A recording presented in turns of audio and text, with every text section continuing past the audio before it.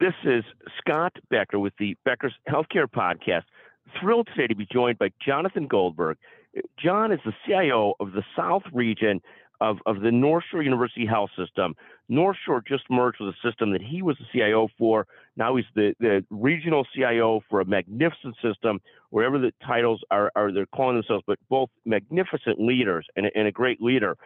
John, can you take a moment, tell us a bit about yourself, your career, and maybe take a moment, and I know, what it's like working as a CIO through the middle of a merger and stuff like that. And any thoughts on that? Obviously, whatever you could say that's comfortable with public consumption, but it must be a fascinating part of the process and part of your career. Sure. Yeah. The short version in terms of my background, I've been in healthcare IT pretty much almost exclusively on the provider side for just basically about 30 years now. About 17 of those 30 were in the CIO role for multiple health systems. I've seen both pediatric health systems as well as adult, and I've been through large merger. This will be my second in out of three. So I guess I got a pretty good track record of working through mergers. So I joined Edward Elmhurst in the middle of COVID in July of 2020. So came up here right in the thick of things, and have certainly lived through what's been an interesting time in healthcare, certainly. And the health system did a phenomenal job managing through it. During that time, though, we were in talks with a merger with North Shore University Health System, which is north of us, and we're in the western suburbs of Chicago. They're in the northern suburbs. We don't overlap services. We pretty much just about butt up against each other. We're both financially strong health systems that felt community-based with a strong tie to the communities we serve, and thought that coming together with the strengths that we each have would certainly be a great thing long term. So it was certainly not a necessity to merge, but we felt that it was an opportunity that we couldn't pass up, and because of the similarities in culture that we felt we had, we felt it was certainly a great fit. And the merger, which now formed North Shore Edward Elmhurst Health temporarily until we have a new name, which is going to be at least over a year away, is official as of January 1st. So we're about 3 months in terms of the integration work, and certainly it's been a lot of fun. Certainly mergers are not easy. There's lots of personalities and egos at play that have to be worked out. I think, though, we spent a lot of time and very deliberate with making sure that people get to know each other well. And so, we sort of went into the start of the merger already really having formed those relationships with one another, which, arguably are kind of probably the most important thing you can do to just really make sure that, especially starting with the leadership level, that they have that level of trust and understanding with one another, and really just, again, form those bonds that help you sort of kickstart the work that you're about to begin. So that's where we are right now. Thank you. And I know two wonderful, wonderful systems. I happen to be from the area, so I'm very familiar with both, and just wonderful, wonderful systems. And is being a leader through a merger, how much time do you have to have this balance of being patient with process and everything, but then also being very supportive of your entire team? Because one of the things that happens when organizations go to the merger, it almost becomes like it can be in organizations a time where people start thinking, oh, I'm a free agent, I must well look at other opportunities, or I'm worried about my job, so I should look at other opportunities. How important is it through a merger to make sure you're communicating well with your team and being patient with the development of everything? How do you manage those things, and how important are those things? Yeah, that's a great point, and certainly a critical aspect of this. And not being a super patient person, I like to get things done, and but you do have to balance. There's this issue with specifically in a time like this where there is great opportunity for people to move around. The job market is very strong. And we have a great team both in the north and the south, and we want to make sure that we retain them all. And but people want direction. So right when this merger starts, people want answers. What is coming? What's my role? What is this going to look like? And we don't necessarily have all the answers. But at the same time, you don't want to move too fast and break things. At the same time, you don't want to move too slow where the anxiety levels get so high that people, where they want clarity, they decide that they're going to move on, and you can understand why. I mean, uncertainty for people is, they have mortgages, they have college tuition, they have car payments and food to put on the table. You certainly people need to do what's best for them. We've certainly reinforced here that we need every single person we have. We have a lot of work to do. We are very technology focused, have been prior to the merger, and are even more committed to it now. And so, certainly we're trying our best to just reinforce that message, and we're spending a lot of time, making sure that staff understand that while we work out, a lot of the detail behind what it's going to look like. Fantastic. When you look at the role of CIO, even prior to this, because this is obviously a big combination, two great systems, how is the role of CIO evolving? How do you look at that role? I mean, there's so many pieces of it. How do you look at the role evolving? What are the big priorities today? Yeah, the CIO role that they said has been evolving for a long time. Me personally, I haven't necessarily seen it really changing much for myself. I think what ends up changing is really just the culture of the organization and how it marries with the type of person and the type of leader you are.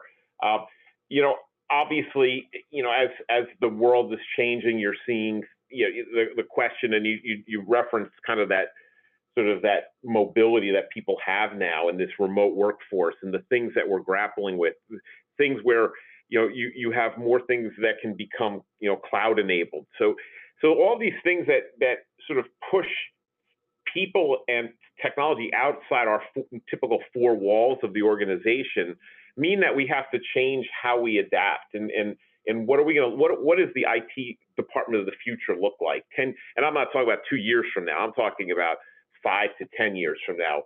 Is it going to look the same? And are there things that are just going to be very different? Technology is moving so fast that we have to kind of sort of keep up with it. And so I think the CIO nowadays should be certainly much more focused on what's coming 2, 3, 4 years from now, 5, 10 years, and make sure certainly make sure you have really good people that are focused on the 1 to 2 years. I try to spend more time in the future, and a little bit less time, over the last couple of years focused on the here and now, because I've got a great team that just they've got it, and that's certainly a great place to be. And when you talk about sort of the one of the things that's talked about so much in healthcare today, and it's been doubled down and accelerated on because of workforce challenges, is automation. We constantly hear this mantra, talk about this mantra of recruit, retain, and automate. Do you spend a lot of time thinking about, or where do you look at opportunities for automation? Does it come from the service area, or does it come from you folks, or how do you sort of look at opportunities for automation and attacking those? Mm-hmm. Yeah, well, and that's a great example of something that we've been spending a lot of time thinking about. Certainly, one is to first educate ourselves on what do we think of, and how do you define automation. About a year ago, we formed a partnership with a local consulting firm here that has been part of this process of what we're calling an automation center, defining an automation center of excellence. We couldn't think of a better term, so that's the best we could come up with at this point. But what we're looking for is sort of kind of more of an umbrella over anything and everything that can be automated, even physical automation. We're about to do a pilot with with a robotic company to bring robots in that will help nursing and patient care techs move equipment throughout the hospital. And we're going to kind of look at that as, not again, we always think of software automation, but we can actually, with robotics now, we can actually start getting to the point of physical automation. But capturing this all under an umbrella, knowing that we don't have all the information. We have an operational leadership who's at the table with us, certainly, because they know their areas better than anyone. external assistance and expertise, people that really know the automation market and have an understanding of healthcare workflow, and then our own staff who are going to be tasked ultimately with owning these long term from an IT standpoint. So it's really a group effort. We think of it in sort of knowledge and numbers, and we have really a great core team that's focused on and some of it may be a few years away, but the more you know now, the more you can be better prepared for what's to come.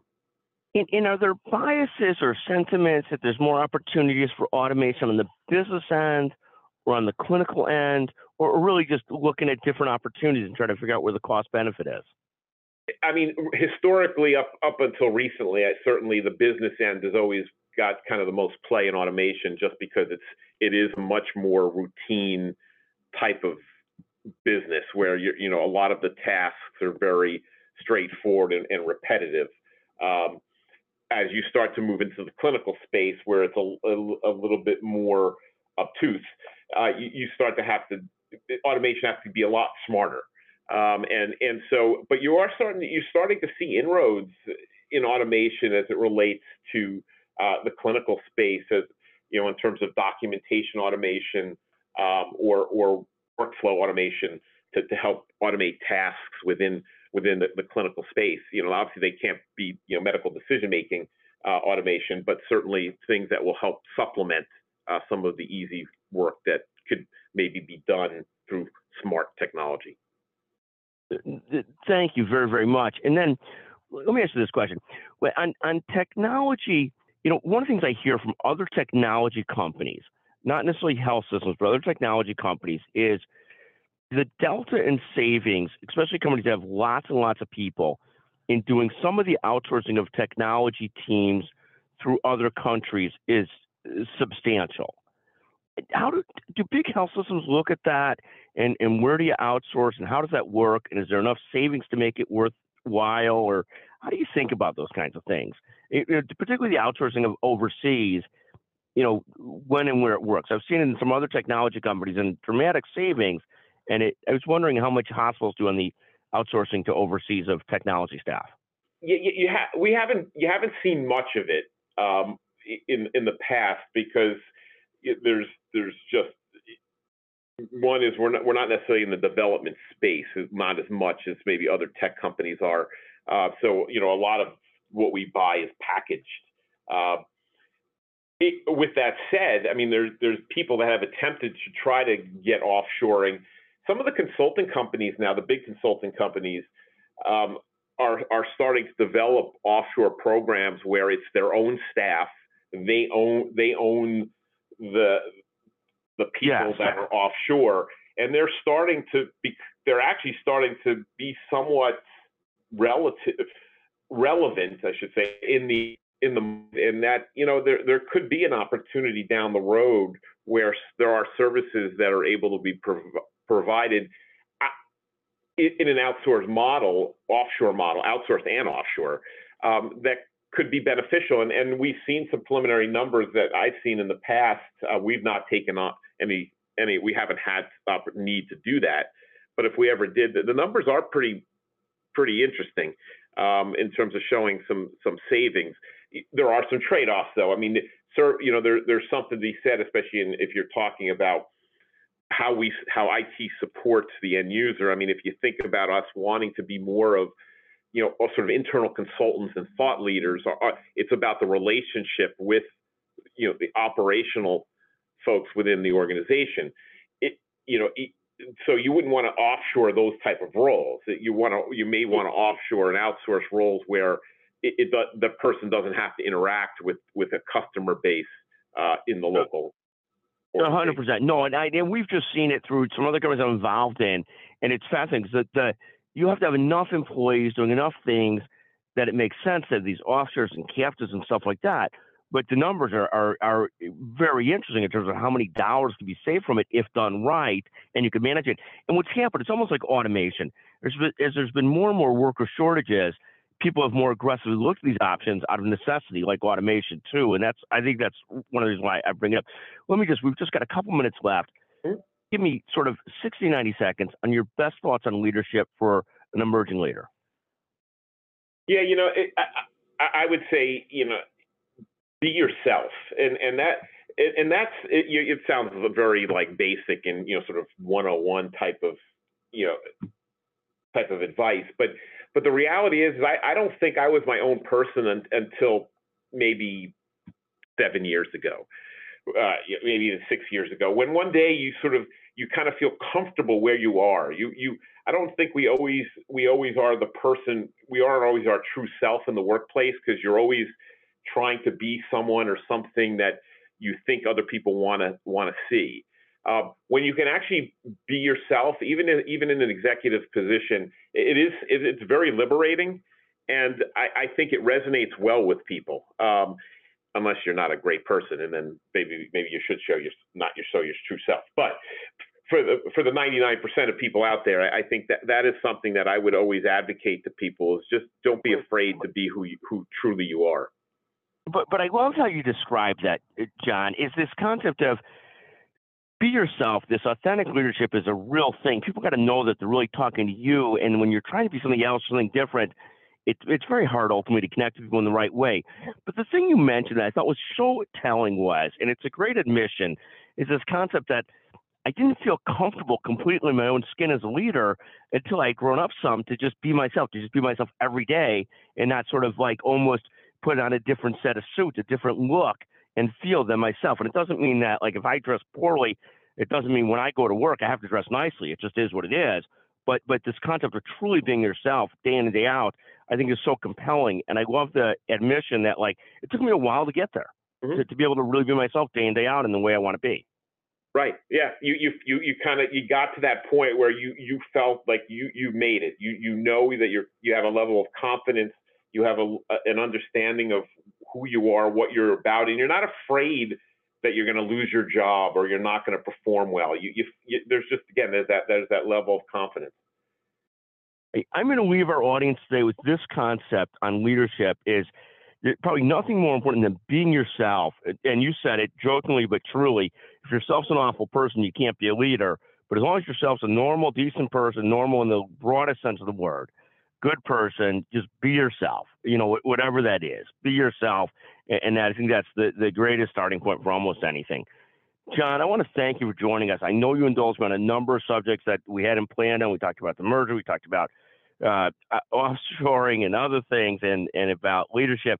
Thank you so much for joining us. And continued magnificent success at the combined system, a great system. Thank you. I appreciate it. Thank you.